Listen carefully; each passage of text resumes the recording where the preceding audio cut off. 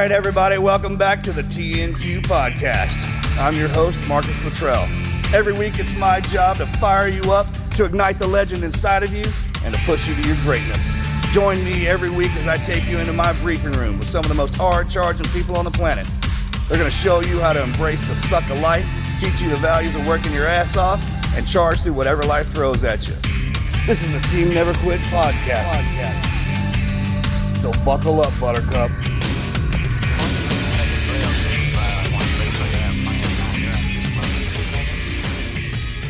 Welcome back to the show, everybody. Team Never Quit Podcast. We're doing this every Wednesday, you know, because you download the podcast. Hey, if you haven't already, make sure you click on the notification bell on YouTube. Subscribe to be notified every time we drop a new video.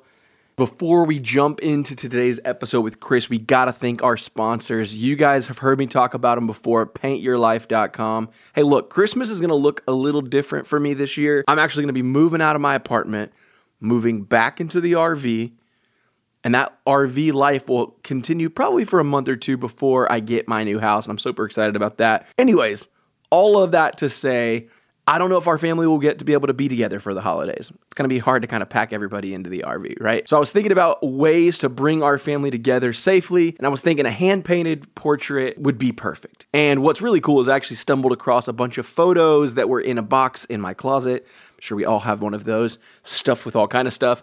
And I found these photos of my grandparents and my parents that were just super old. Some of them were black and white, and I was thinking, man, how cool would it be if I could take these photos and have them turn into a painting?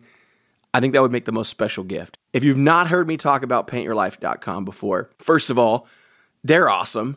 Second of all, they support the Team Never Quit podcast, which is amazing. But what they do is they will take a photo that you have. It can be of whatever, your children, your family, a special place, pet, and they will turn it into a hand-painted portrait, and they do it for a really affordable price. You guys have probably heard me say before, they took a photo of my dogs, Tank, Kona, Golden Retrievers. They were on the bed. They took the bed out. They put blue bonnets in the background. They turned it into a painting, and it was incredible. You can order a custom-made, hand-painted portrait in less than 5 minutes on their website. It really is a quick and easy process. You can get a hand-painted portrait in about 3 weeks, and I promise you, it's going to make the most perfect holiday gift for someone you love, or hey, might even be a great gift for yourself, all right? You guys know our sponsors always do an amazing, great job taking care of you guys, our listeners, and there's no exception today. At paintyourlife.com, there's no risk. And right now, as a limited time offer, they're going to give you guys 20% off your painting. So if you've been thinking about what to get for someone for the holidays, for Christmas, don't look any further. Paintyourlife.com. This is it. They're going to give you guys 20% off. They're going to cover the shipping. It's 100% free for shipping. To get this special offer, all you guys have to do is text the word TNQP to 64,000.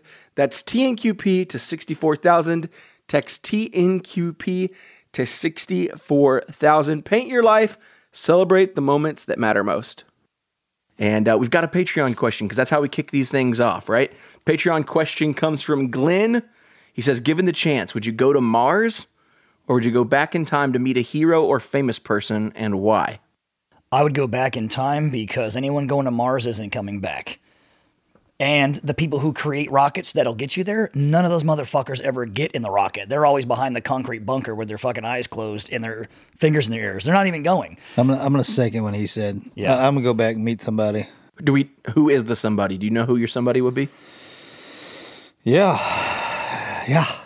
It's a toss-up for me because do you go back and hang out with Steve Jobs and say, hey man, you might want to get screened for cancer and quit eating fruit nonstop and be a part of that thing, right? Be one of the guys in the fucking garage hanging out with him, and so your life's different forever? Or is it Tombstone and you're hanging out with Doc Holliday gunfighting in the street? That's my toss-up. I'm like, man, do I chill in Silicon Valley with the nerds, or do I get dirty and nasty, but, you're out in the fucking desert on a horse, and that kind of sucks. The only cool part about it is you're hanging out with Doc Holliday and shooting dudes, Yeah, I was going to go with, meeting, Raquel Welch or some smoking hottie. I'd go back chick. and meet Marcus Luttrell. As a kid. As a kid. I would want to meet Marcus. I would want to meet Marcus Luttrell's brother.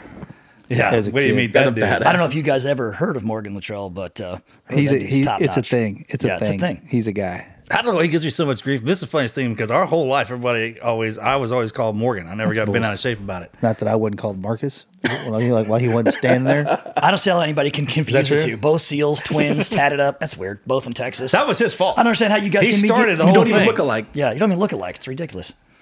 I know the tattoo. It's right. His older brother. Like I said, man, he's kind of like right now he's looking down at me. Through me. Looking down through me. Like I feel like I've been talking too much. Look and at like, these spiteful eyes. He gives me this. Like, shut up, little brother. You don't know what to tell you. What are you talking about? Like, it's all. All right, Marcus, who do you want to meet? Jesus. Isn't that the number one answer? No. That totally ruins the mode, though, because everyone's Yeah. like, man, I would want to go meet this chick. And Like, it's like, oh, man. Yeah, I feel bad. Me saying I was yeah, so gonna- somebody did that to us one time. We were all saying, somebody brought that up, we were going over it, and then they threw that out, and it was just kind of like everybody got kind of, oh, right, yeah. Oh, I yeah. like go back Right. and hang out with John Wayne or Clint Eastwood when he was young. Yeah, we kind of know how that one ends, right? You know what I mean? It's just like, And Marcus throws Jesus out. No, it was, yeah. dude, it was funny. And what are you going to do? Be the guy that It's tells supposed to the be Romans, funny. hey, don't do this. You guys are making a huge Yeah, mistake. you're making a mistake. You guys don't You're do going to that. fall because of it. That's hilarious. Money Well- on the Saints. Glenn, thanks for your question. If you want to ask a question for Patreon, patreon.com/Team Never Quit. We got an awesome guest in store. Chris Osman, Marine, Navy SEAL, Instagram meme god. Somehow that happened. Entrepreneur. Chris performed. Don't count on bout wow. Hold on. Let me make sure I Here goes say your it. spelling again. Oh, babe. And autocorrect goes down on the computer. He's like, what is that word? Andrew. Performed. Participated. I'm still going to say it. Chris performed in numerous classified operations in the Arabian Gulf. He said classified. Classified. He's classified. Classified. Are you Joe Biden's speechwriter by chance? I think so. I mean, hey, What do I do? got to make money doing I don't something. know what to do with my hands. Come on, man. While on active duty, he founded his first ever company, Tactical Assault Gear. He sold the business in 2010, and in 2019, he founded Rhuged, a tactical nylon, weapons training, and an ammunition company. Chris, what up, man? Welcome to the show. Thanks for having me, guys. Pleasure to be out He here was in like Texas. he was like an entrepreneur. Welcome to the motherland.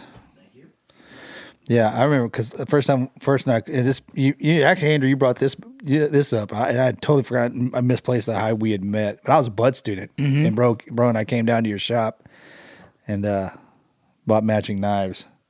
So did you own the shop while you were still in the teams? I did, yeah. So I started it in 2001. I was active duty, and I was just a gear nerd. I don't know how I fell into that, but You're a there's good one, too, though. I mean, I was... Yeah, I don't know what it was about gear, the nylon. It was something that just spoke to me, and I just... Talks to you, calls to us, right? Yeah.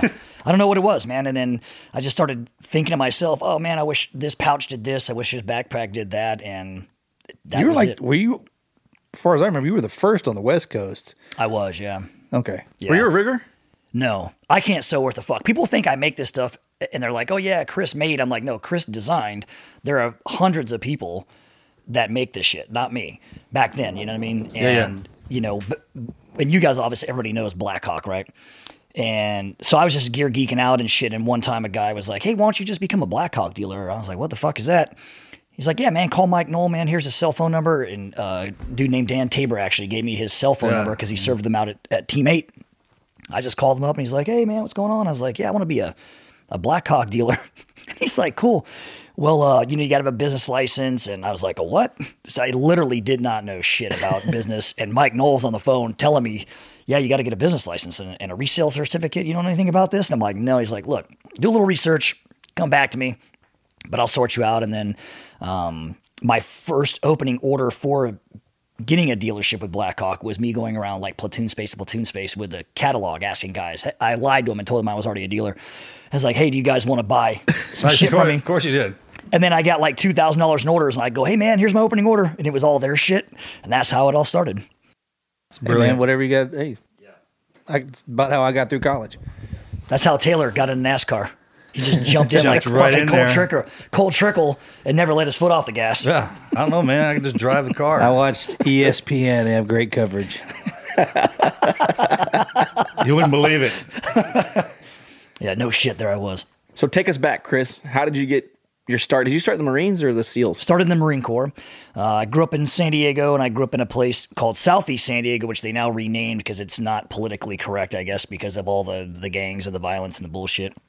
My dad was in the Navy. He was a command master chief on fast attack submarines during the Cold War. So he was a cob. Yeah, he was a cob. You guys know that well from being an SDG. Oh, yeah. Yep. Hardest job in the Navy. So he did that for most of his career. And, obviously typical Navy family, San Diego. And we lived out in Southeast San Diego. They built these new housing communities, but they were low income housing that were supposed to be for the low income black communities. But my parents got a loan and moved out there. Now, this is in the early 80s, so probably 84 when we moved in. I was 4th grade, something like that. But that's when interest rates were through the roof for housing. It was I think their mortgage was 12.5 or 13% back then. Now it's 2.5, 2.8, something like that. But that was, and they were happy that they got it at 12. I remember that my mom being excited that she's like, oh my God, thank God we got it at 12%. Because people were at 17% interest rates for mortgages. In California, man. Yeah, it was insane. Y'all got problems. So we move in, and I did not know what a gang member was, did not know what a blood, a crip, nothing like that. No vernacular in that world. And next thing you know, going to school, and it's people are throwing up gang signs, and I'm like, hey man, I'm in 4th grade. What the fuck are you guys talking about? What sets you claim? I'm like, lunch? I don't know. When the fuck is lunch? So it's just very weird growing up around that, being a white kid, and you're surrounded in this area. And I grew up on a famous street that's out there. There's Skyline Drive, and there's Morris High School, which is on Skyline Drive. I went to Fulton Elementary, which is next door. And then the rival school / gang was the Lincoln Park Bloods. And if you they even make Gangland episodes about it where, Mitchie Slick is one of the rappers, the famous rappers that came out of there.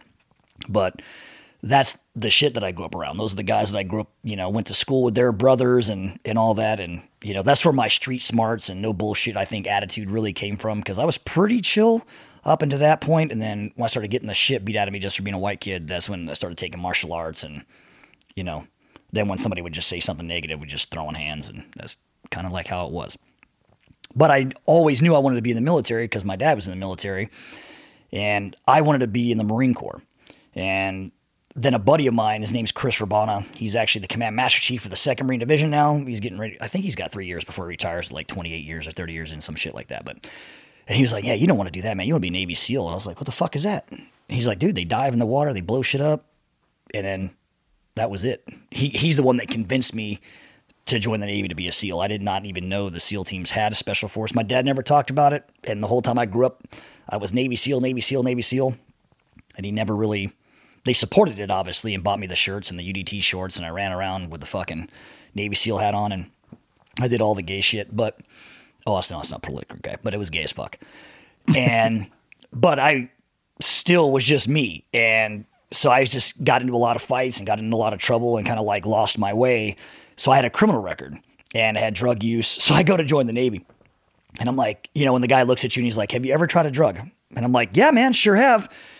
And he's just like, oh, yeah. Puts his pen down, takes me aside. He's like, you stupid motherfucker. I was like, that's not the moment of truth. I thought that was, you're supposed to come clean and begin anew. In the tree, in the nest. Yeah. And he's like, what do you think? Just the French Foreign Legion? You're going to start your life over? What the fuck's wrong with you? He's like, dude. He's like, now you can't go to Buds. You got to join the Navy for 4 years. So I went and talked to my dad about it. And he's like, man, I don't know, dude. I don't think you're meant for the regular fleet Navy. So I went back to the recruiter. And then he suggested I join the Marine Corps. And I thought he was out of his mind because I grew up in a Navy family and I, wanted this my whole life, but obviously didn't want it enough because I was doing drugs and beating dudes up and getting in trouble. So, I just went in to talk to the Marine recruiter, and it was the same 4 years. That was the argument. It was like, hey man, you can be in the Marine Corps for 4 years and then get out, join the Navy and go to Buds, or you can be in the Fleet Navy for 4 years and you'll never go to Buds. And that was kind of the pitch my Navy recruiter gave to me. And so that was it, man. That literally that day I joined the Marine Corps. And less than a week later, I was in boot camp getting screamed at by a black drill instructor, scaring the living fuck out of me. And I was like, whoa, hey, man. Woo. Right there in San Diego too, right? Yeah, at MCRD, yeah. MCRD. Yeah. What did you do in the Marines? Artillery. Okay. Yeah. Where? Camp Pendleton. Oh, you're at Pendleton? Yeah. I filled you filled the dream sheet where you want to go. And I was like, I don't want to be in California. I grew up here. And so they put you in California, right? Yeah, California. Then I went to the SEAL teams. They're like, hey, man, you ever thought about staying in San Diego? So I never left. I was there for 44 years until we That's the problem. I think about it every day. Yeah. That's funny as shit, man. Did you get discharged from the Marine Corps or did you just lat transfer? No, I had to be discharged from the Marine Corps. Okay. And then after that, you had to go back to a recruiter? So I went to a recruiter about 6 months before I got out and asked him if it was possible to leave the Marine Corps and join the Navy and go to BUD/S. He said, yep, man, absolutely. I know how to do it. So I had to re-enter the service as like a kid out of high school. So I took the ASVAB again. I did all the paperwork again. Really? Yeah. And then I had a buddy of mine that was over at First Force Recon. So I went over to their base and they gave me a dive physical right out of their dive locker as my exit physical for the Marine Corps. And I used that dive physical to qual to get into BUD/S. Oh, that's smart. Yeah. So from the time I left the Marine Corps and joined the Navy the same day. So I literally turned in my ID card and got my discharge papers at like 9 a.m. and then got in my car and drove down to MEPS in San Diego. And I was sworn in at 1 o'clock in the afternoon. Did you go straight to BUD/S? Because you didn't have to go through boot camp as a Marine, did you? No. And I picked boatswain's mate because it's the only school that has it's the only rate that has no school. And so I just got orders and it just said Naval Special Warfare Guarantee. That's all that was on my contract. And that the Navy guaranteed me orders to BUD/S. And so about, I'm going to say like 4 or 5 weeks later, I was there, man, head shaved and getting after it. Head shaved, head for the grave. The whole time you were in the Marines, were you working to go back to be a Navy SEAL since that was your first division, or did it kind of just happen by? No, I mean, I could not shake the special operations stuff. So I read all the books about SAS, SBS. I mean, I was reading shit about units that most people never even heard about. Just I could not shake wanting to be specialized and wanting to test myself that much or to be tested and just see if I could even do it. And then I thought I was a bad motherfucker, right? You're like, dude, I'm a Marine combat vet. Like, how hard can it really be? And I got down there and found out exactly how hard it is. And I can assure anybody listening that it is 1,000 times harder than anything that you will do in the Marine Corps, unless you go to like MARSOC or, Force Recon or something like, or Recon and go to BRC or something like that. Then but just, people try to compare it all the time to like Marine Corps boot camp. But, the Marine Corps graduates 30,000 people a year. BUD/S graduates 250, so. That's that military math, though, Yeah. It's like Green Berets, right? We all know Special Forces guys that have killed more people than cancer, and they're bad people, on the battlefield. But as far as the selection process, currently right now, there's more active duty and Green Berets in the National Guard than there have been SEALs that graduated BUD/S since 1943. So yeah, it's the water. It's a math thing. Yeah. Yeah. They don't like the water. Nobody likes the water. I know. We don't even like the water. No. I wouldn't go through BUD/S right now in a fucking dry suit. I'd be like, oh my God, my hands and my face are going to get wet. Nah, I'm good. So you were at 3 after you graduated, right? Yeah. You 3 your whole time? 3 in Tradette. Tradette? How long were you in total? 11 years total. Okay. And your Marine Corps time, the Marine Corps time counted towards my time in service, but not my time in rate. So I was a sergeant in the Marine Corps in E5. I had to give up that rank and go into the Navy's in E4, and that started my time all over again. And so I had to wait, I think, almost 4 years. Is that right? 3 years, 4 years, something like that. And then I took the E5 exam, and then I passed it. Amazingly enough, I don't know how. Wait, you took it for real, and you passed on the first time? Yeah, the E5 exam, the boatswain's mate E5 exam. Yeah. Yeah, I studied my ass off for that. I thought nobody passed those tests. I thought you got advanced. Yeah. So I was an E4 and an E5 twice, not because of captain's mast or commodore's mast, even though I've been to both and survived. But congratulations. Thank you. You're Not welcome. many guys have been to commodore's mast and walked out with their trident, but I'm a lucky one. I've been to Commodore's Mast. This is about you, though. Keep going. You went to commodore's mast? I did. Nice. Good for you. I did. No hair. Pivus? Greatest dude ever. Yeah. Love that guy. It was a great mass. He was like, there's nothing I can do to you that they haven't already done to you. Beat it. And I was like, oh, thank you. Oof. Anyway. Yeah. So then there I am, BUD/S. I started with 213 and got injured with I tried BUD/S, the iliotibial band injury. Was rolled for 4 months and then classed back up with 215 for second and third phase and finished up. So I was in BUD/S for 10 months, just like you. Taylor How much pool comp? Taylor failed pool comp 7 times. How many times you? I failed pool comp 3 times and passed on my 4th try. Yeah, I was on that whaling wall 3 times. Yeah. That's a miserable place to be. Because you know how it is, man. You're sitting there with the twin 80s on your back, fucking weight belt on.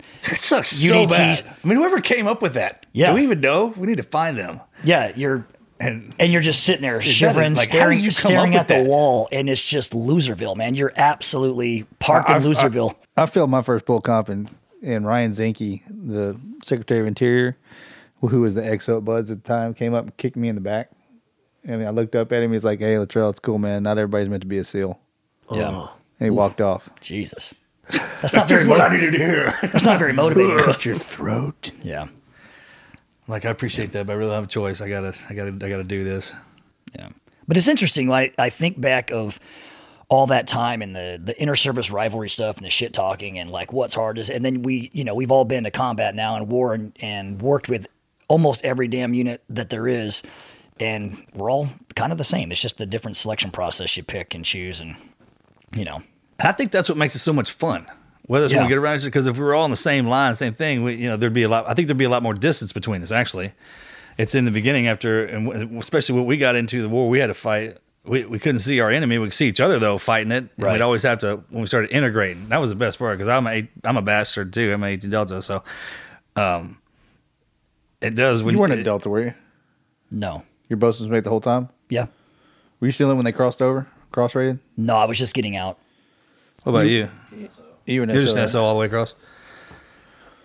Well, aren't you cool? Simple. Shit. Were you in the SEALs 9/11? I was. So I was actually I was going through Marine Corps Scout Sniper School at Camp Pendleton 2 days before. Oh, no. 2 days before graduation was 9/11. And I came strolling into the classroom and one of the instructors asked me, he's like, "Hey, man, do you see what's going on with the terrorists have hijacked planes and they're crashing them into the buildings?" And I'm like, "What the fuck are you talking about?" And then What graduation was this? I'm sorry. this was 2 days before Marine Corps Scout Sniper Oh, okay, graduation. right, Yeah, right. because I'd already done one platoon, and then I was, it's like back in the day, it was like, "Hey man, you want to go to sniper school? Or you want to go to free fall?" You kind of had to pick, and so I picked going to sniper school because at that point I'd never seen anybody free fall into anything. Like even in training, it was like we're just gonna do a duck in the water, or we're gonna have the boat guys take us, and so I didn't even think, what's the fucking point? So I'd rather have a capability that I believe that might lend me, An opportunity? it lend me an opportunity downrange as opposed to, "Hey man, I'm free fall qualified," and you're like, "Cool, well, we're walking or we're driving." That'd be great. We don't have a You know point. what I mean? Yeah. Yeah. Stand by. Stand by. I'm like, okay. So, what was funny story is the phone rings in the quarterdeck of the office there for the instructors, the Marines, and they answer. And they walk into the classroom. They're like, "Hey, Osman, you got a phone call." And I jump on the phone. I'm like, "How can I help you?" They're like, "You've been recalled. You got to get back to the team." I'm like, "Okay." Hung the phone up and I was like, "Hey guys, sorry, I got to go." And just started packing all my shit to leave, and they were freaking out. They're like, "You can't do that, man. You need orders to leave. You have to turn in your barracks key. You got to be signed off for your room and turn in your linens." And I'm like, "Guys, bye." And so Bye-bye. they were giving me a bunch of shit. They wouldn't let me and my boy pack our shit. So I just called the command up and I said, "Hey, can I speak to the XO real quick?" I was like, gets on the phone, told him what was going on. He's like, "Who in the fuck is in charge down there?" I was like, "Gunnery Sergeant, blah, blah, blah, blah." And they're like, he's like, "Put that motherfucker on the phone." And then you just hear him. You just hear this yelling. And then, "Yes, sir. Yes, sir. Right away, sir. So sorry, sir. Sorry, sir." And he hangs the phone up. He's like, "Have a great trip, guys." Can I get your key? We'll take care of the bed. Yeah. Yeah. Is there anything else we can do for you? Yeah. So yeah, we left, and 6 days later we had palletized and we were out of there. So Really? yeah, we were gone like 6 days after. First 9/11. one's in, then, huh? Yeah. Oh well, Team 8 was already there because they were forward deployed, and then we relieved Delta Platoon from Team 3. Yeah, it's 3, right? Yeah. And then we started doing ship takedowns, and we were all fucking. I remember pissed when off. that happened. When that started coming over the wires, I was like, "Oh." Yeah, and everybody was all pissed. But back in the day, before 9/11, I call it Operation Enduring Training, but because you're just that's good. You're just walking around. Have you been sitting on that one for how long, man? I want to call it 14 years. I think about That was so good. Yeah. Oh, my gosh. So you guys remember you're just walking around, you're fucking Of course we remember. and that you're one. just sweating. You're sweating to the oldies. You're just like, "Man, I thought this looked a lot better in those recruiting Operation videos. Endurance This Training. job God. fucking sucks." So, so we were doing ship takedowns before that. My first deployment, we were doing ship takedowns, We're the only ones really doing anything. And then we were like, oh, we were all fired up because we're doing our frogman shit. But then after 9/11, we're like, ship takedowns, that's for pussies. We don't want to do any of that. We want to get in the fight. But there was no fight to be had. I mean, this is fucking literally weeks after 9/11. So we're out cruising around on the Mark Vs, and we get the XO from the mothership calls us and says there's a target to be taken down, and it was Alpha 117, which was the ship that Al Qaeda used to smuggle the explosives into Africa to blow up the 2 embassies. And they're like, hey guys, look, you have to do it because Dev Group is too far south. They cannot make it. It was actually supposed to be their target. So and they were just like, I don't give a fuck what you do. Get on there and do what you guys do. So we went on there and fucked those guys all up and beat them down and broke all their shit, broke everything. We fucked that boat up. It was pretty much no toilets, no nothing. We destroyed everything. And it was, we were pretty hot. I mean, you think that, because that went down less than a month after 9/11. And well, that was the thing. It's like we got hit over here, and people opened up the door for us. Like when you guys, we stepped in with a flak jacket from Vietnam. I remember that, but then right after that gear started rolling in. Yeah.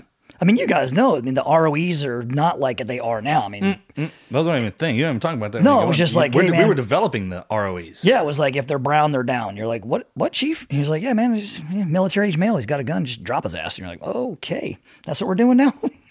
So strange times, very interesting times. But my business was already started by then, because I just started it. It was only 6 or 7 months old, and I left. And my wife and my dad ran the business the whole time I was in Afghanistan.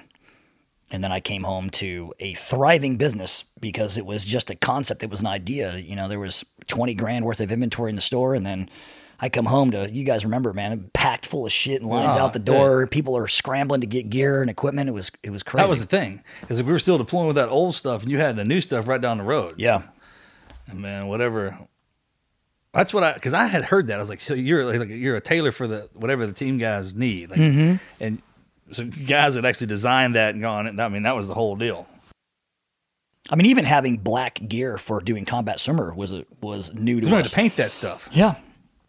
Because there's nothing more time-consuming, waste of time, fucking waste of your life than spray painting wet gear. Yeah, it's a good time.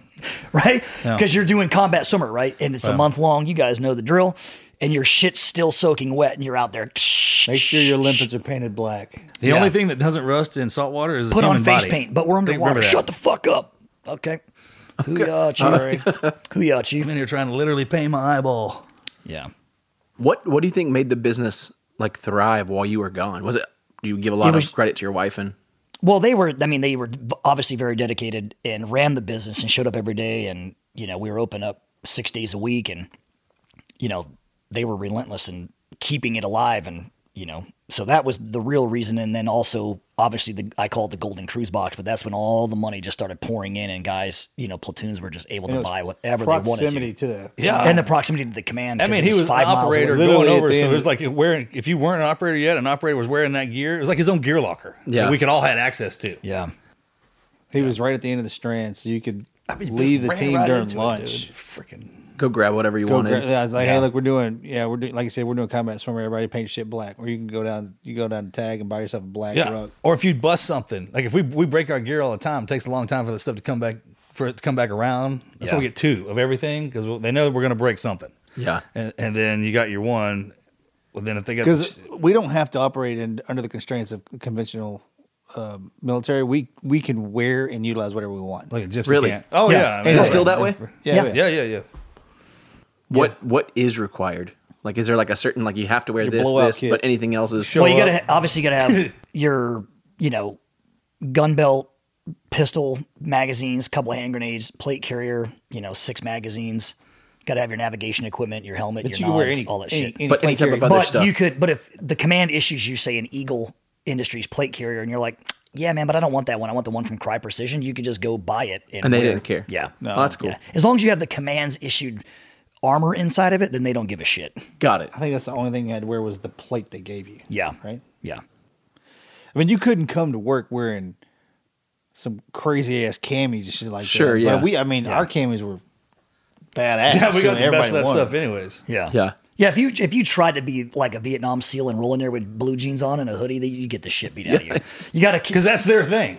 Yeah. You don't take it It's a away respective from culture. Yeah. It's like you got to modify what's been issued to you. If that makes sense. makes any sense. Yeah. That's what makes each generation unique. That's how because ours is a baseball cap with tattoos and freaking. So you said earlier you didn't have any idea what you were getting into when you started a business, just like No, I knew fucking nothing about business. I didn't even know you had to have a license to have a business. I knew nothing about taxes and corporations and lawyers and CPAs. I knew nothing about that stuff. Is that just something that kind of falling on your sword and just hoping and praying, or Well, I just learned as I went. learned as you failed? Yeah, I learned as I failed. Huge failures, many failures. I tell people all the time that because they ask about what's the hardest thing and buds and I'm like, man, fuck buds.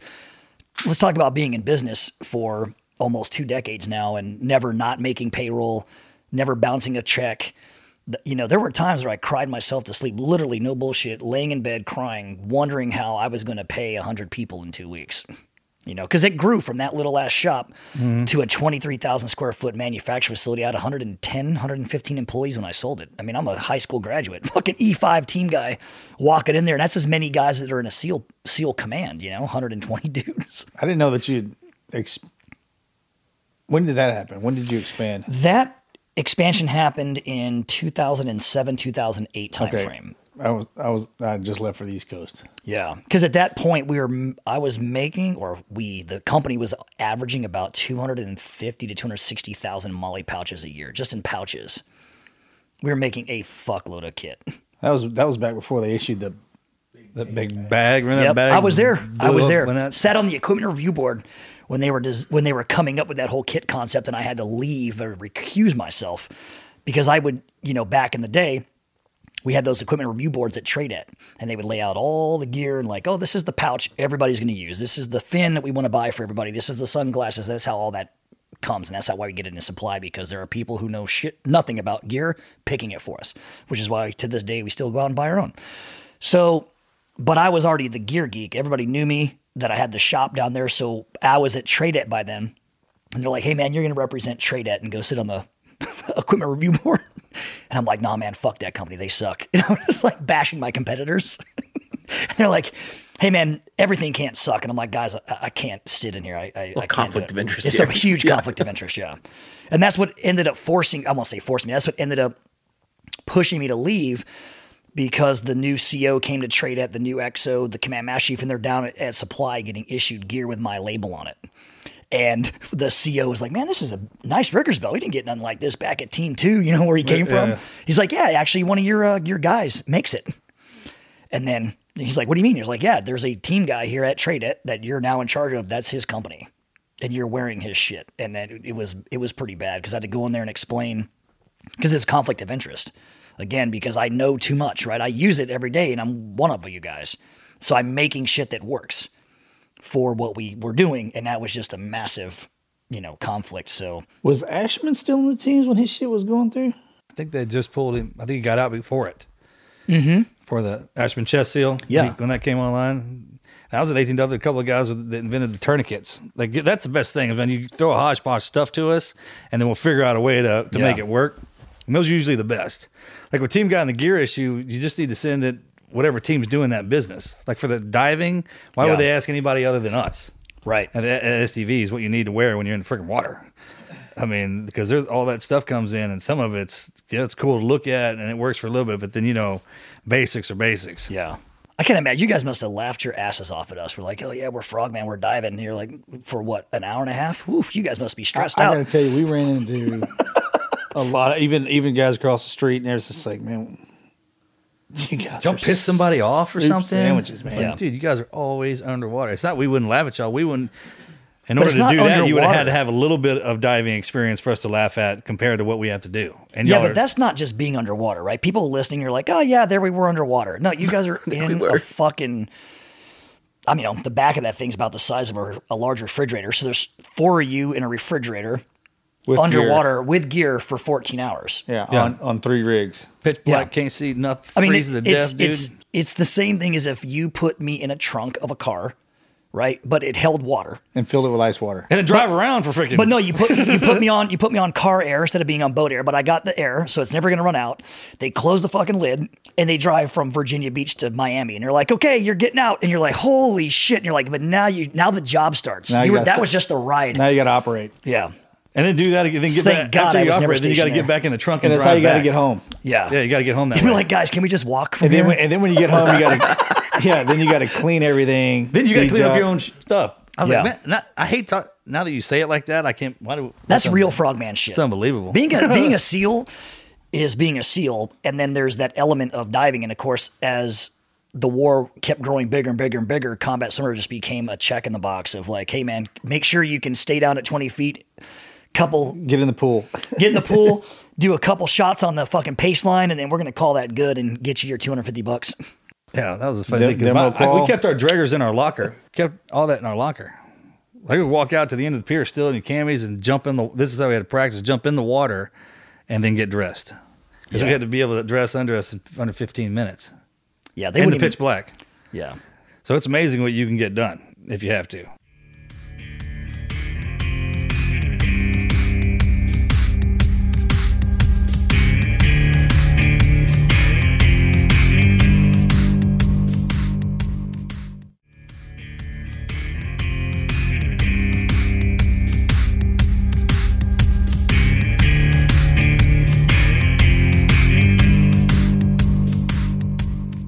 So for us regular guys, what was the point of that trunk exercise per se, right? Like having that many guys in such a small confined. Well, it's the vehicle, right? I mean, they're the experts on it, but it's an insert and extraction platform, right? And that's what makes It's completely unexpected and undetected. Undetectable. So you have to just prep your body for that. I don't. There's no. You have to be willing to suffer. It's funny because every time we did it, I was like, okay, maybe after we do this 1,000 times, I'll be like, all right. And it's like, nah, say. Just still sucks. Freaking do it, man. But you have to appreciate the theaters of conflict and how accessible they are by water. If you kind of do the minimum Yeah. on that, and that's why we did what we did. But anyway, back to Chris. So walking around in the desert with a backpack on, way fucking easier, which is why everybody does it. So Shit. yeah, I think the SEAL teams would be cut in half today if you said, hey man, it's mandatory that you have to do 4 years at SDB. SUVs. Well, now you got to be selected to go out there. Yeah. Half of us would be like, nah. I'm Or you gonna- hit every team. You like rotate through every team. 1, 2, 3, 4, 5, count all the way up.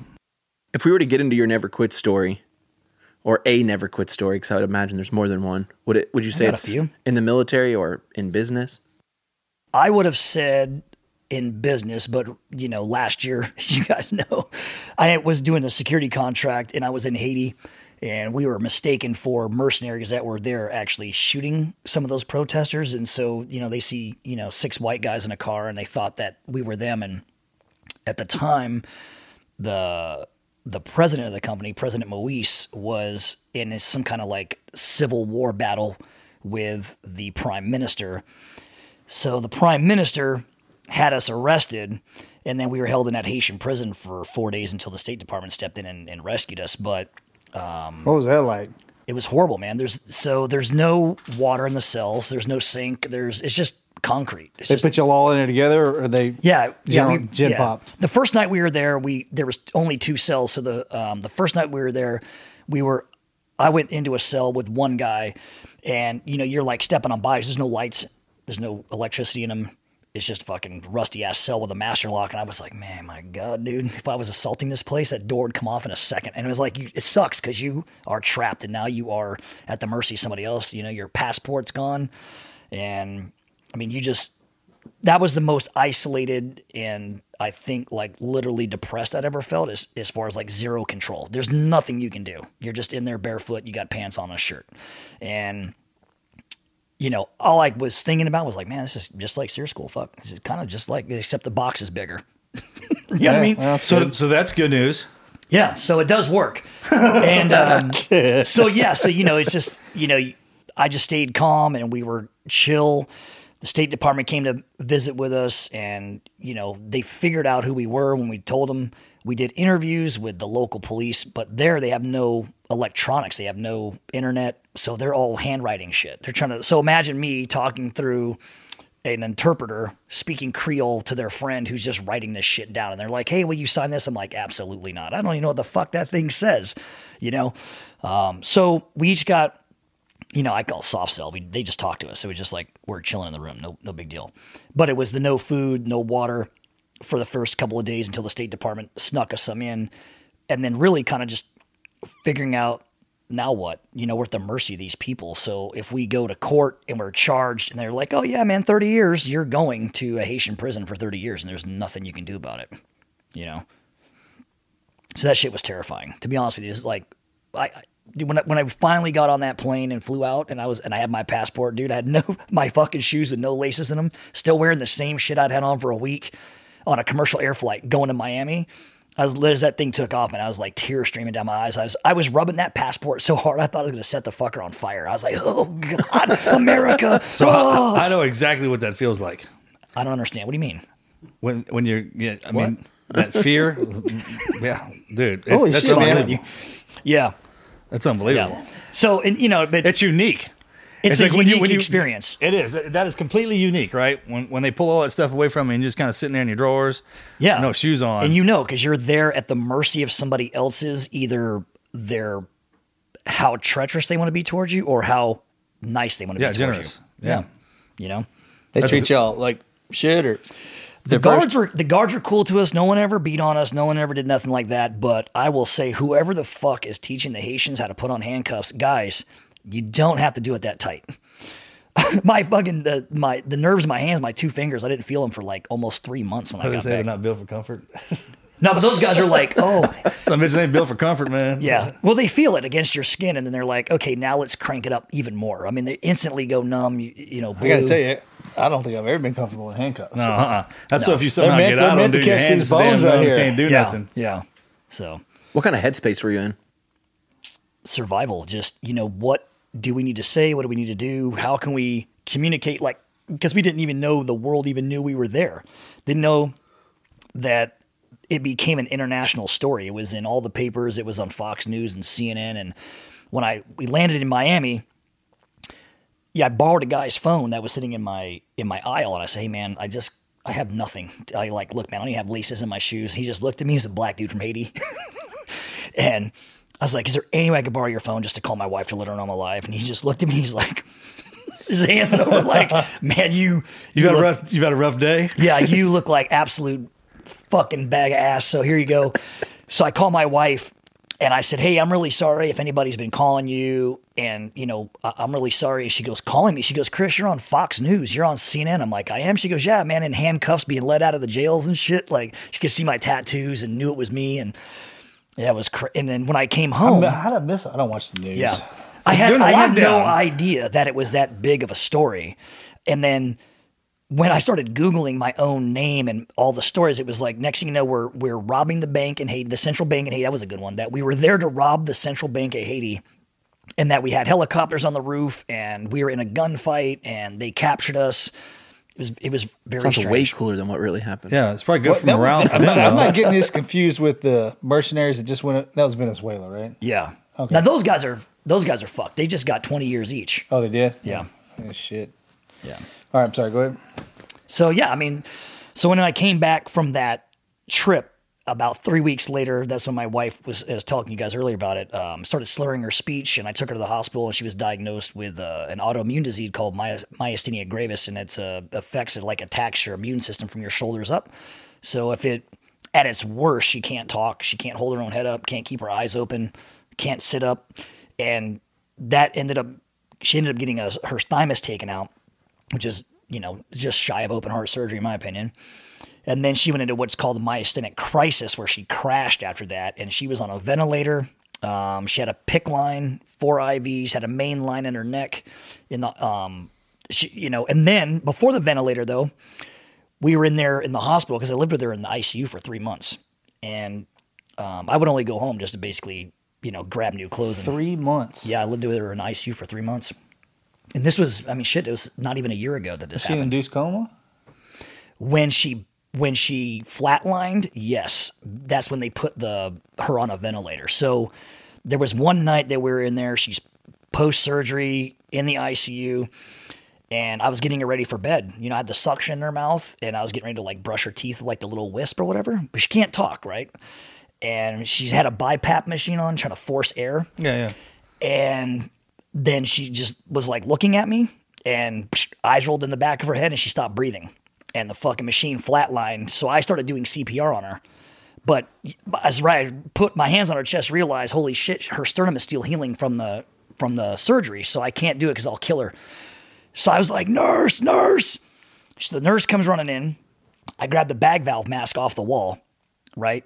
And it's sitting in a bag, but I put it together. Like she's literally dying. Can't breathe. And I fucking assembled the mask, plugged it into the wall, fired the O2 up, put it on her. And the nurse was holding it as I started squeezing it. And the code blue alarm went off, and then there was like 30 people that rushed in there. And they took over from there. And then they put her in a coma and then put her on a ventilator. And that's what saved her life. So that is my never quit. I've never been through anything like that. Nothing I thought. I mean, buds, Haitian Marine prison. Corps, combat, Haitian prison. Nothing prepared me seeing my thriving wife, you know, living life normal to then being 90 pounds, almost dying, being on a ventilator. It was crazy. Absolutely insane. And she's made a full recovery, except she still has a disease. But, you know, we're working through that, and hopefully in a year or two, maybe it might start to go in remission. But, yeah. That's wild. Keep praying, yeah. Dude. That's That's fighter. terrible. Yeah, it's crazy. I remember when And all you of guys it, wanted to talk about matching knives. What was the name of the disease again? Myasthenia Gravis. And they call it the snowflake. The symbol of it's a snowflake because each person's symptoms and how it attacks the body is different. were there any lasting effects from her flatlining that day? No. Wow.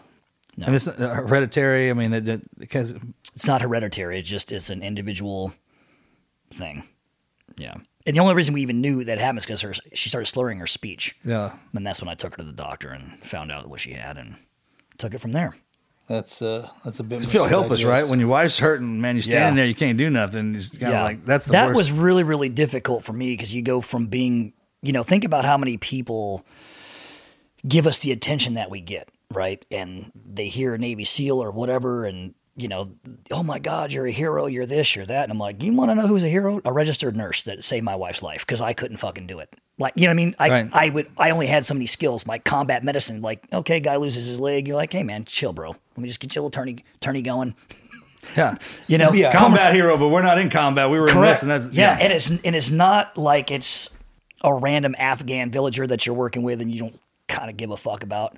But then, you know, it's somebody that is near and dear to your heart. It's your soulmate. It's your family. It's the other half of your beating heart, so to speak. And there they are. And I couldn't do anything except what I knew how to react to do. You know what I mean? But I didn't panic or nothing. I think back on it, and she's like, she doesn't even remember it. She's like, yeah, I remember you brushed my teeth, and the next day I woke up and I was on a ventilator. Is that bad, huh? Yeah. Yeah. Damn, man. So that was Well, I'm really- glad she's doing well now. That's Yeah. And it's something when you see somebody trying as hard as you would to protect what it is that you can't help. Yeah. Like so Stretch is in the hospital. I get real attached to him. Like want to do stuff for him, and I mean because that's the thing. A lot of hospitals you walk in, hospital care is one thing. Yes. Caring for somebody is completely different. Oh yeah. And that's what we kind of have here in our medical is like they truly care about it. I remember thinking Force my past son that, was in man, ICU after he was born for 2 weeks. Yeah. And I remember I stayed in with him the whole time. And I just remember seeing the same thing. It's like, here I have this skill set. I mean, my portfolio is vast, and I am absolutely fucking helpless right now. Yeah. Yeah. That was an absolute feeling of helplessness. I was like, other man, than this sucks. yeah. Yeah. I know exactly. And by the way, I want to thank you publicly because I know that well, actually, it wasn't me. I just reposted a friend that did a GoFundMe. I didn't even know they did it. And I just reposted on my Instagram. You posted it, donated money to us. I appreciate that. And I think one of your Hollywood buddies gave us a shit ton of money because Mark Wahlberg liked the post and made a little comment. And then next thing you know, within like, I don't know, 6 hours, somebody had donated like $36,000 to us in one shot. So That's awesome. Can't imagine it was one of my personal friends because anybody has got just 40 grand just loose in the bank that, you know. Well, dude, I'm your personal friend, and I mean, there's so many good people out there that just look for something to do like that, and it's. Thank you for whoever. We don't know who did it. You know, so I have no idea who did it because it was an anonymous donation. So, and if, but yeah, for everybody that donated, I mean, I cannot thank them enough. I mean, it literally was I want to say that was probably my lowest point in life because I didn't give a fuck about work. I didn't care about my car. I didn't give a shit about the house could have burned down. All I cared about was seeing my wife get better, you know, and it's really, really difficult being in that position because, you know, here we are, how we are, right? And everything's fine. And then, you know, think about 90 days later, she can't even sit up in bed by herself, can't open her eyes, can't lift her head up. And she had to go through physical therapy just to get the strength to even stand up on her own. To now, you know, she's at the gym, works out with me, you know, fucking filling ammo boxes and shipping shit out. It's really cool, man. So it's to me, it's a miracle. To me, it's like a no shit modern day miracle for me anyway. But when you watch them go through that, and like, you think SEALs are tough, just like you said, man. Yeah. The wives are, there's something. Yeah. I've been telling people, like, man, we're not really the SEAls they are. We just had to go through all that training to be able to stand next to them while they go through all that. Yeah. I mean, the women that choose to be around us and choose to marry us are I think they're all insane. They're Spartan queens, man. It takes a very specific type of person to be able to deal with personalities like ours and then the experiences that we have. And, you know, then we put pressure on ourselves as well as men because we have to live up to our own expectations and our own reputations and our own persona. Yeah. Persona, you know what I mean? So you always want to be the man of the house. You want to bring that shit. But I can assure you, my wife's 5'2" and weighs 118 pounds, and I've never been more terrified of any other human being on this planet than that girl. It's like the weight of that trident doesn't come on till after you get out. She would run over that fucking thing with the truck. Right? Like, who gives a shit? Whatever. I bought this for $9 on the internet. Fuck you. Take the trash out.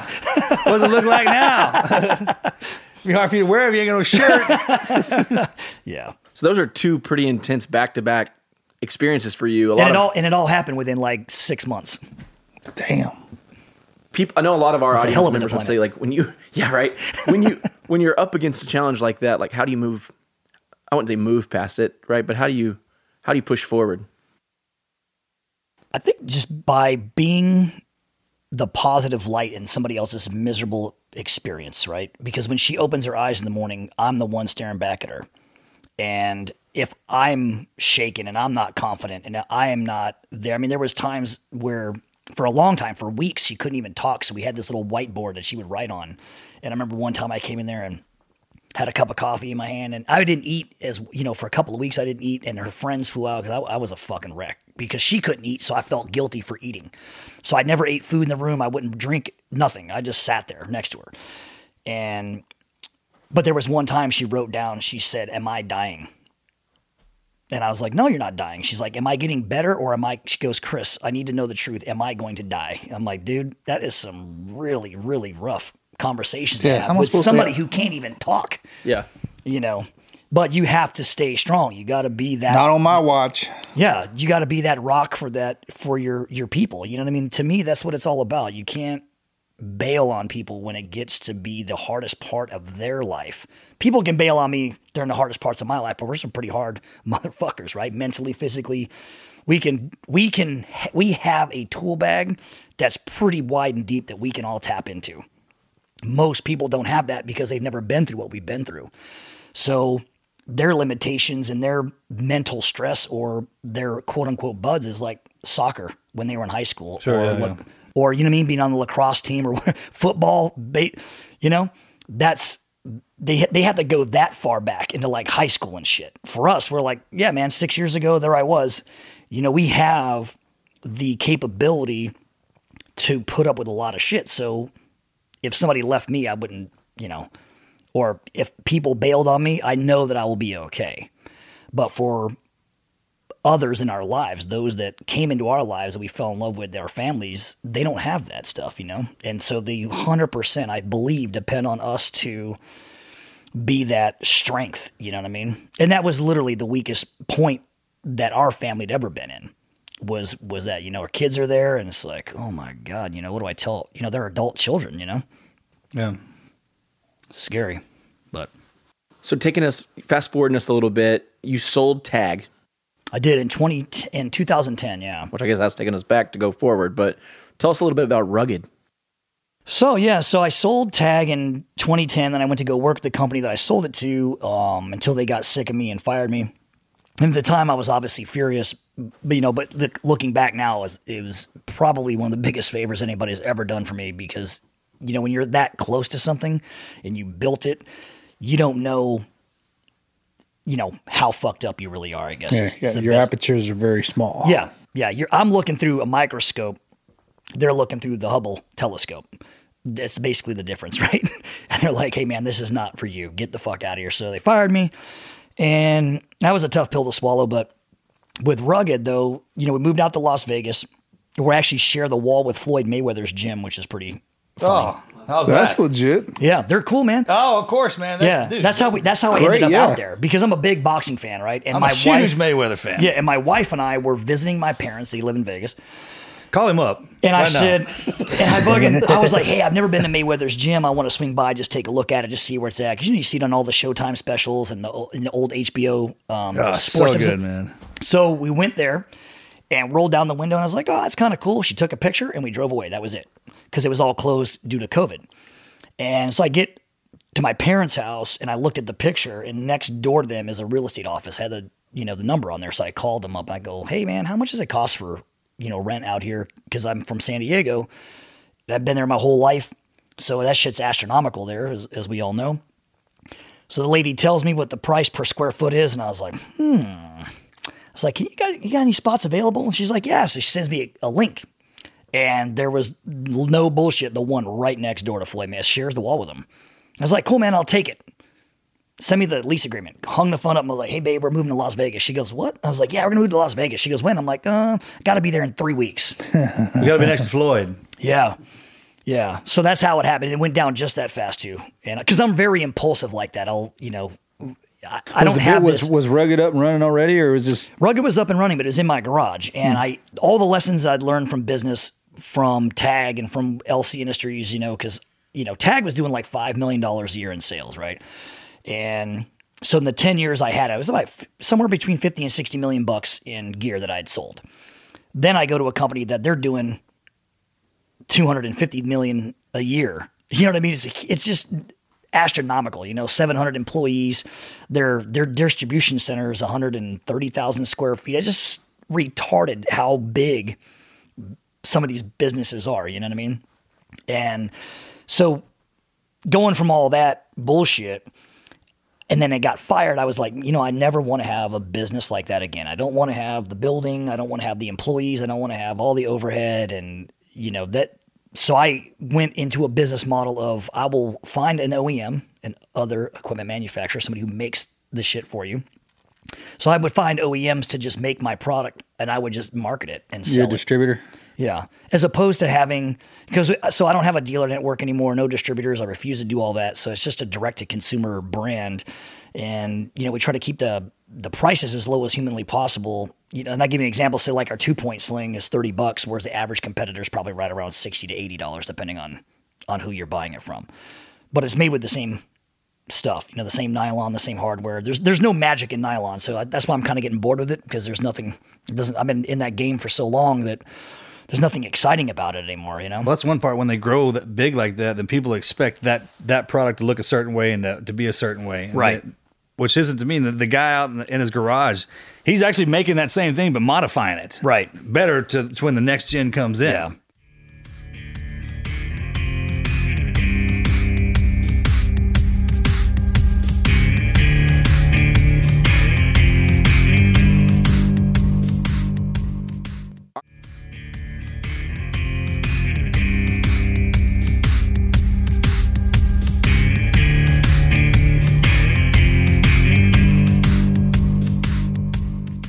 And that's one of the other problems with a bigger business or business in general is people believe at the helm of any company, because it's all based off of gross sales and incentivizing people with commissions or year-end bonuses or vacations somewhere. That's really what kind of incentivizes people, or vacation times and titles and stuff like that.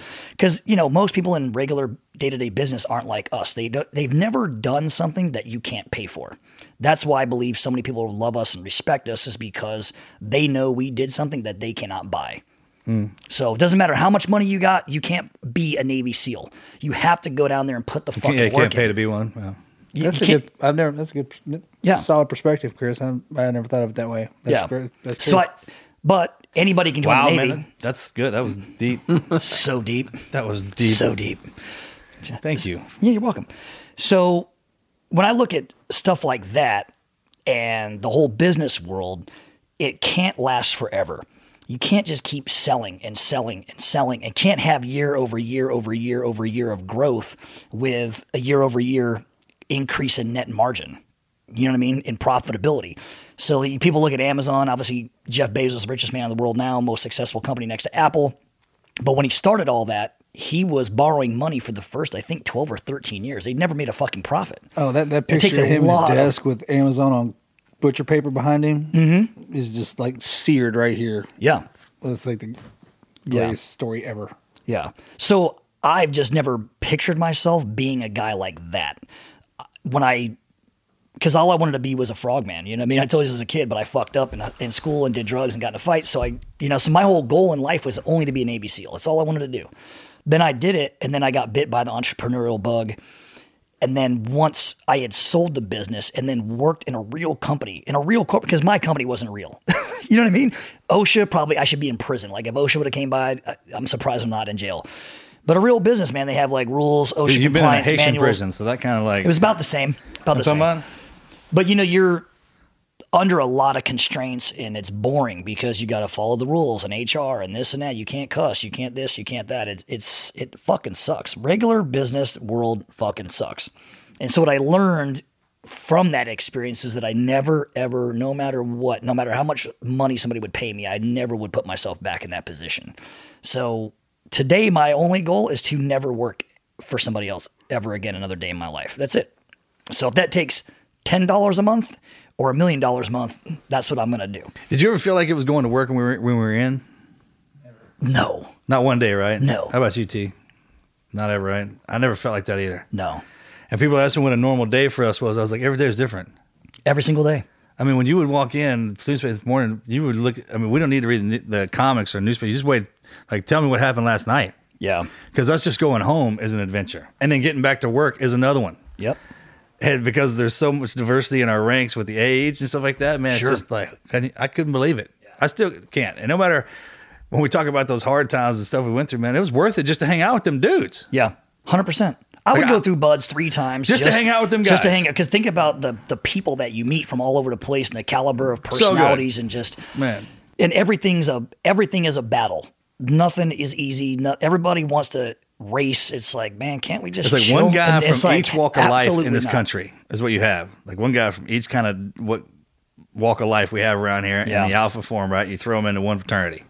Yep. That's 6th graders with guns. That was the funniest thing I ever heard when they called us. I was like, that's about right. Because whatever age you are when you go in, that's when you stop. That's where the mental development stops, comes, right? Yeah, comes with grinding turn you fucking into a SEAL. That's why it's yeah. so hard for guys when we get out. Because when we get out, man, we're 23 years old. That's right. Or 17 or 18. It's like you have to go back through the pipeline just to understand what in the hell happened to us. Yeah, think about joining the Navy, going to Buds, SQT, get your bird, jump wings, you check into a platoon, and you're like, hey, I got an idea. And they're like, you do, huh? Shut the fuck up. Yeah.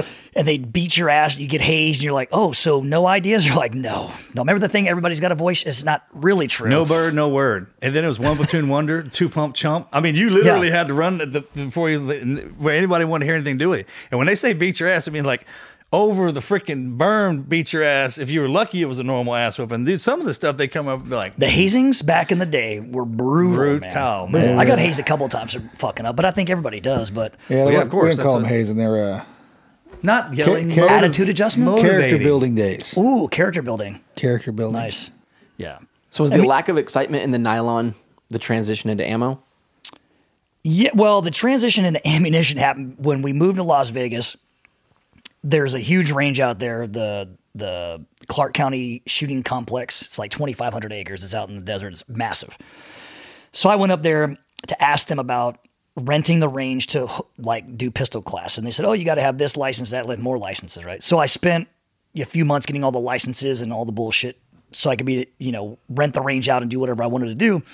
But in that, I wanted to have ammo because part of the experience with shooting courses is you show up and they're typically $500 to $650, depending on who it is. And that's all it is. They're just like, hey man, show up. And they don't even give you sunscreen. Fuck. And can you believe that? It's unbelievable, man. Say it's in the desert too, right? Yeah. Well, and I thought for all about intents it. and purposes, the whole state's desert, right? Yeah. Okay, just checking. Yeah.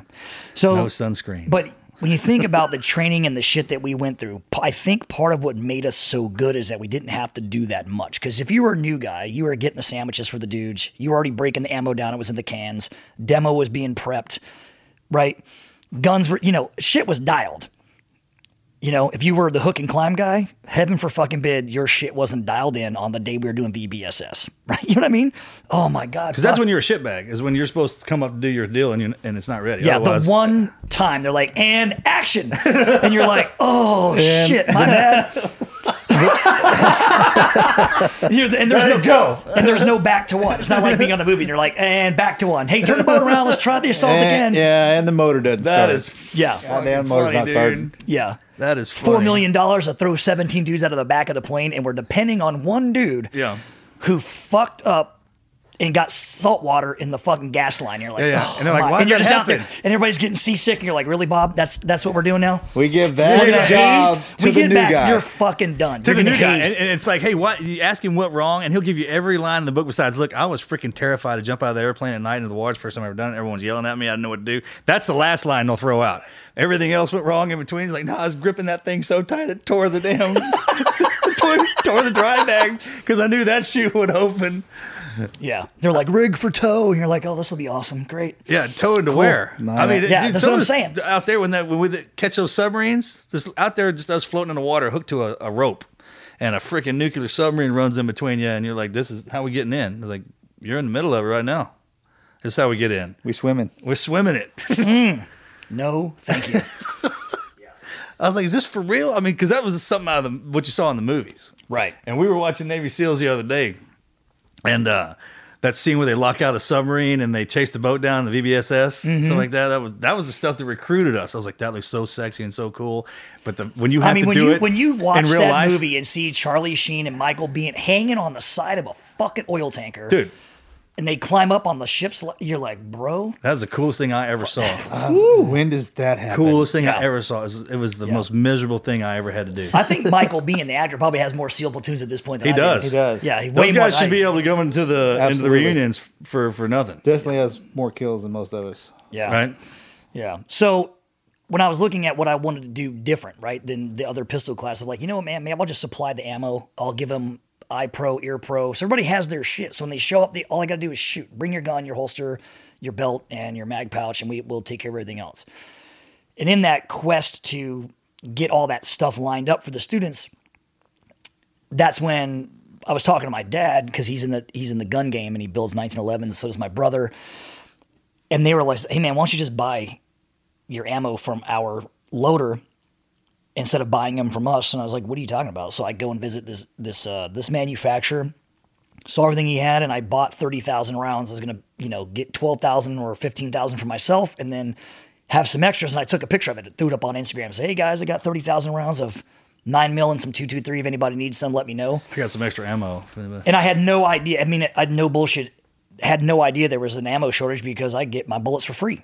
And, I've never really paid for ammo, And so when I sold all that ammo, then I called the guy back up. I go, hey man, can I buy 100,000 rounds? He's like, sure. So I get 100,000 rounds, and I sold that in 3 days. And so, yeah, probably in a week and a half, 2 weeks, I sold close to 200,000 rounds of ammo. And so now that's what I'm literally doing. I mean, I just shipped out yesterday before I came here. Did you bring us any? I'll ship some to you. Okay. I didn't want to fly with it, so. Great answer. Yeah. It's heavy. So yeah, so it's in the mail. It's in the mail. What are you talking about? Don't worry, I won't come in your mouth. It's in the mail. Check some in. Trust me. Don't worry about it. It's all good. I'm totally going to pull out. Only we get that humor. Yeah. So, so now I'm doing 9mm, 45, 40 cal, trying to get my hands on 380, and got 300 blackout coming, 308, 223, green tip. But the reason why ammo is so fucking expensive now is because there's no primers anywhere in the world. There's like a crazy primer shortage. Remington went out of business. I don't know if you guys know that, but Remington, They got sold, right? not yet. They claim bankruptcy and no one's bought them yet. Really? Yep. Glock was having such a problem because they couldn't manufacture guns because the factories were closed that Glock moved out of the United States. They closed their factory in the United States about 3 months ago. What? Yeah, that's all right. I don't like Glock anyway. Yeah, so they're going back to wherever whence they came, rolling over, and then they're going to crank up manufacture again. Well, man, this is crazy. I know too much about ammo and shit, but I hope so. You're in the business. Yeah. So ATK, which is a multi-billion-dollar company, was bought out by Northrop Grumman. ATK had the contract to run the Lake City arsenal plants, which made all the small arms for the military, right? So Northrop Grumman bought ATK, and then the contract was recompeted. So Winchester just won that contract about 60 days ago, something like that. So Winchester stopped making ammunition for the civilian world. So all the light white box with the red, they call it, the red, they call it white box, red box says Winchester. They're not making any ammo right now. They're only making ammo for the U.S. military because when they jumped in there, they were like 6 or 7 months back ordered on government contracts already. So no one is making bullets. You know what I mean? So by just pure luck, fucking teams and shit, that family friend of ours is making ammo. So, I'm getting like 100,000 rounds a week right now. So what was my with the primers? My goal is to take this up to 1 million rounds a month. So that'd be 12 million rounds a year. And I probably will just pivot naturally out of nylon and just do bullets and training. Now you just said you don't want to grow it into something huge again. Are you going to do that with that? Yeah, but it won't be that big. I'll still stay in the same shop. And, team guy. Yeah. We'll see It what won't be happens. that big. Only 200 plays. No big deal. Yeah, but it's a pennies game, right? I mean, I only mark the bullets up a few cents. Sure. When I What's sell the deal with the primers? I don't know. I don't know why there's a primer shortage, but there's obviously larger primers and then there's small pistol primers, and the small pistol primers is obviously what's used for like 380 and 9mm and all that. So, and then COVID happened, so the riots start kicking off, right? And people who were vehemently opposed to even owning a gun now own a shitload of guns. Oh yeah, And I've heard that too. Yeah, so more than, I want to say 6 or 7 million guns have been sold to new gun owners in the last, And people are like, complaining 90 because days. of all the rules there are to get a gun. That's right. I've heard that too. Yeah, Is the that people true? in California bitching. Why- They voted for that shit, and now now it's- they're butthurt. They got to stand in line. Because it's hard to get a gun. Very hard. Yeah. Yeah, very hard to get it. And so now, they are shooting, and they're trying to learn how to shoot. Even the indoor gun ranges, like you go to Las Vegas, a lot of them are probably going to close because they only make money off of range fees and selling bullets. Some of those companies charge a tourist $1.50 a bullet. That's for a 9mm. So you go in there like, hey, bro, I want to shoot a Glock at a zombie target. No problem, man. $25 for the gun range. Oh, you've never shot before? Well, you got to have an instructor in there. Then you got to pay for that person. The target's $2 for your cool-ass zombie target. And then they take in there with a Glock or a SIG or an HK, whatever the fuck it is, but they're charging you $1.50 a bullet. Like 75 bucks a case. that's And you're in there expensive doing video game, you're in there dude. doing rapid fire and shit. Because it's cool, right? But they have no bullets to sell to the customers, so there are literally hundreds of ranges across the country that are closing permanently because they cannot get bullets. God, that's hilarious. Because that used to be where you could go to shoot an automatic weapon. Is that why? Because each bullet was so expensive. It was like, there, man, that's Yeah. So $100. So if you went to shoot like a saw, a 10-round belt is $100 in Vegas. If you shoot a 50 cal, it is it $25? I think it's $25 or $30 a round to shoot a 50 cal. Shit that we would like, oh my God, we got to carry this back. Hey bros, anybody want a can of fucking 50 cal? Right. No, push it over the side of the boat. Yeah, I ain't fucking counting this shit. We throw it over the side of the boat. Dudes are paying fucking $30, Y'all $40 a round for that Time shit. to go some diving. Davy say that Jones, was the real again? Davy Jones Yeah, locker. Yeah, exactly. Oh my gosh. So are you going to try to meet that demand too? Is try to start supporting some of the ranges with ammo? Well, I've been to a few of them, and they all say the same thing. Hey, man, we can't buy it for what you sell it for because how do we make money? And I'm like, well, I'm selling it to you for 57 cents a round, and you're charging $1.50. That's not enough margin for you? Yeah, what pretty the good. fuck world are you living in, bro? Yeah, do you want to keep charging range fees? You're going to need ammo, so Right, that's how you're yeah. making money. Yeah, but it's the sticker shock that's going on right now in the world, and so most people go to like ammoseek.com, which is the largest online shopping site for ammunition, and I just ended up getting listed on that. But that's where you can go and you can literally compare, and you can single out. Hey, I want 50 rounds, 500 rounds, 1,000 rounds. You want brass case, steel case. You want this, that, and you kind of like, brand new, remanufactured. Do you like door-to-door cold call people? Like, hey, just in the neighborhood, wonder if you need some rounds for your pistol? I probably could at this point. You could probably go probably door to door could. this shit, like the ice cream truck, but with Yeah. but full of bullets. Ding, ding, ding. It's a big bullet. Oh yeah, like Yeah, what's just playing the national anthem and cruise around like, oh shit, that's a rugged bullet truck. Fuck me. What do we need, honey? Yeah, he's got a truck full of freedom seeds. What is that? Holy shit. They got a discount on real. What's the special today? There's some 5.56. Let me get some of that, and, my kid wants a 9mm. Hell yeah! I know you got some 50 Like, cals like under the that- seat. Come Oh on. my God. Like those gut truck parts. But what's interesting, if you think back 2015, which wasn't that long ago, I mean, 1,000 rounds of 9mm was $120. You Now can't it's even get 650 22, bucks. right? Can't even 22 long rifle? No, because it's a It was impossible to get. rim fired, so the brass it's not out there. It's just non-existent. Are you making remanufactured? It's remand, yes. So it's once fired brass, CCI primers, full metal jacket. They call them projos for the projectile. I just call it a fucking bullet, but so it's full metal jacket and No match grade stuff. no, It's all target, right? yeah. How many times can you recycle that? I guess each time, right? You bring it Ours back. is only once fired. Some people go 2 to 3 times, but then at that point, it's too overly used. And then when it actually fires, the brass casing expands too much, and that's why you have. Well, that's what I'm talking about. So after that happens, what do you jams. do with that brass? That just stays in the dirt. I don't fuck with Can't that. collect all that and melt that down? I'm not in that world. No. Can't melt. Somebody could. Not melt it down, but I mean, if you put enough of it together. I think it'd be Well, I said cheap. something like it was impossible to Yeah. do, man. He's laughing about it. He's having a good time. He's having a good time. Yeah. How about you, Sideburns? You want some of this milk? I just noticed how deep it gray in your beard. No, it's always been there.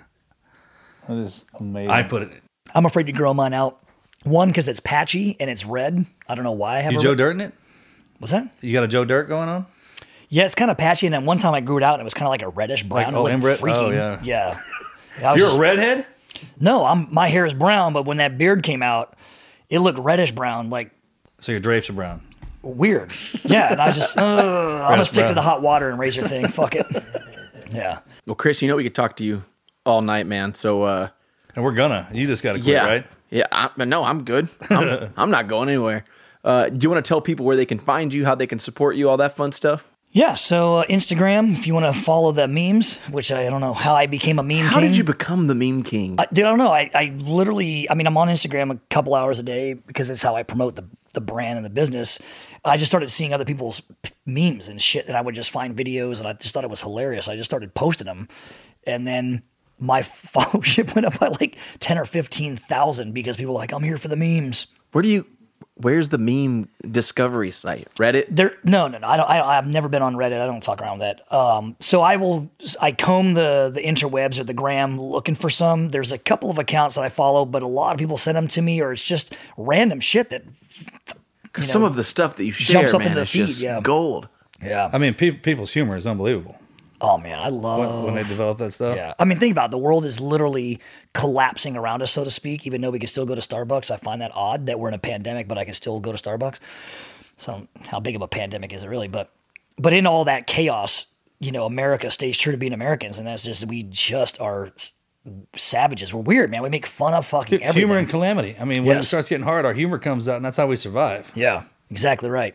So I just thought that shit was funny and it was entertaining to me. Then people started following me for that.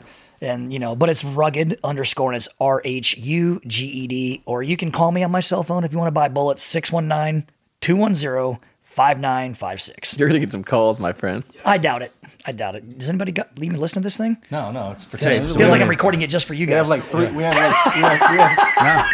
three. Just us. Three Me, my followers. girlfriend. What's Yeah. what's your Instagram? Rhuged _, so it's RHUGED. That's not how you spell rugged. Should we have everybody in the So it's R. Just remember this: R huge D. Really By design. huge dick. I'll But I'm a remember- white guy, I'll so never that's a forget lie. that anymore. That's a lie. So Hey, there was an underscore in there. I heard there's an underscore. there is. Yeah, Where's it at? at the end, Rhuged _.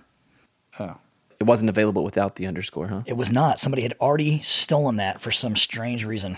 And if Probably we could never do been something to help used. the missus or do anything in that front, whatever. I mean, Thank you. You bet, man. I'll let you know, man. She's doing really well, man. She couldn't make it out right now to here because her neurologist gave her the thumbs down to travel because she's on a lot of immunosuppressants and things like that, and it's just not Next safe. time, we'll Better bring say- it out. yeah. For sure. Now that you got to lay of the land, it's just like your Avalon recon. Yeah, for sure, man. Well, thanks you guys for listening to this episode of the show. Let us know what you think. Leave us a review on iTunes. Share the episode with a friend. You can follow us on social media. You can go to teamneverquit.com/social to access all of our social links. If you'd like to get some of the bonus content, head over to patreon.com/teamneverquit. Chris, thanks again, man, for joining us. It's my pleasure. Thank you, guys. Later. We couldn't end this episode without giving a special shout out and thank you to all of our veterans, past and present.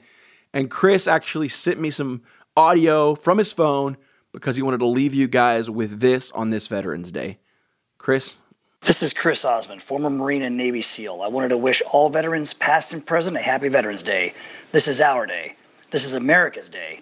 Thank you to all of you who have ever put on a uniform, lived a life of sacrifice with an unrelenting commitment to something greater than all of us, America. I am humbled to have stood in your shadows, and I am honored to call all of you brothers and sisters.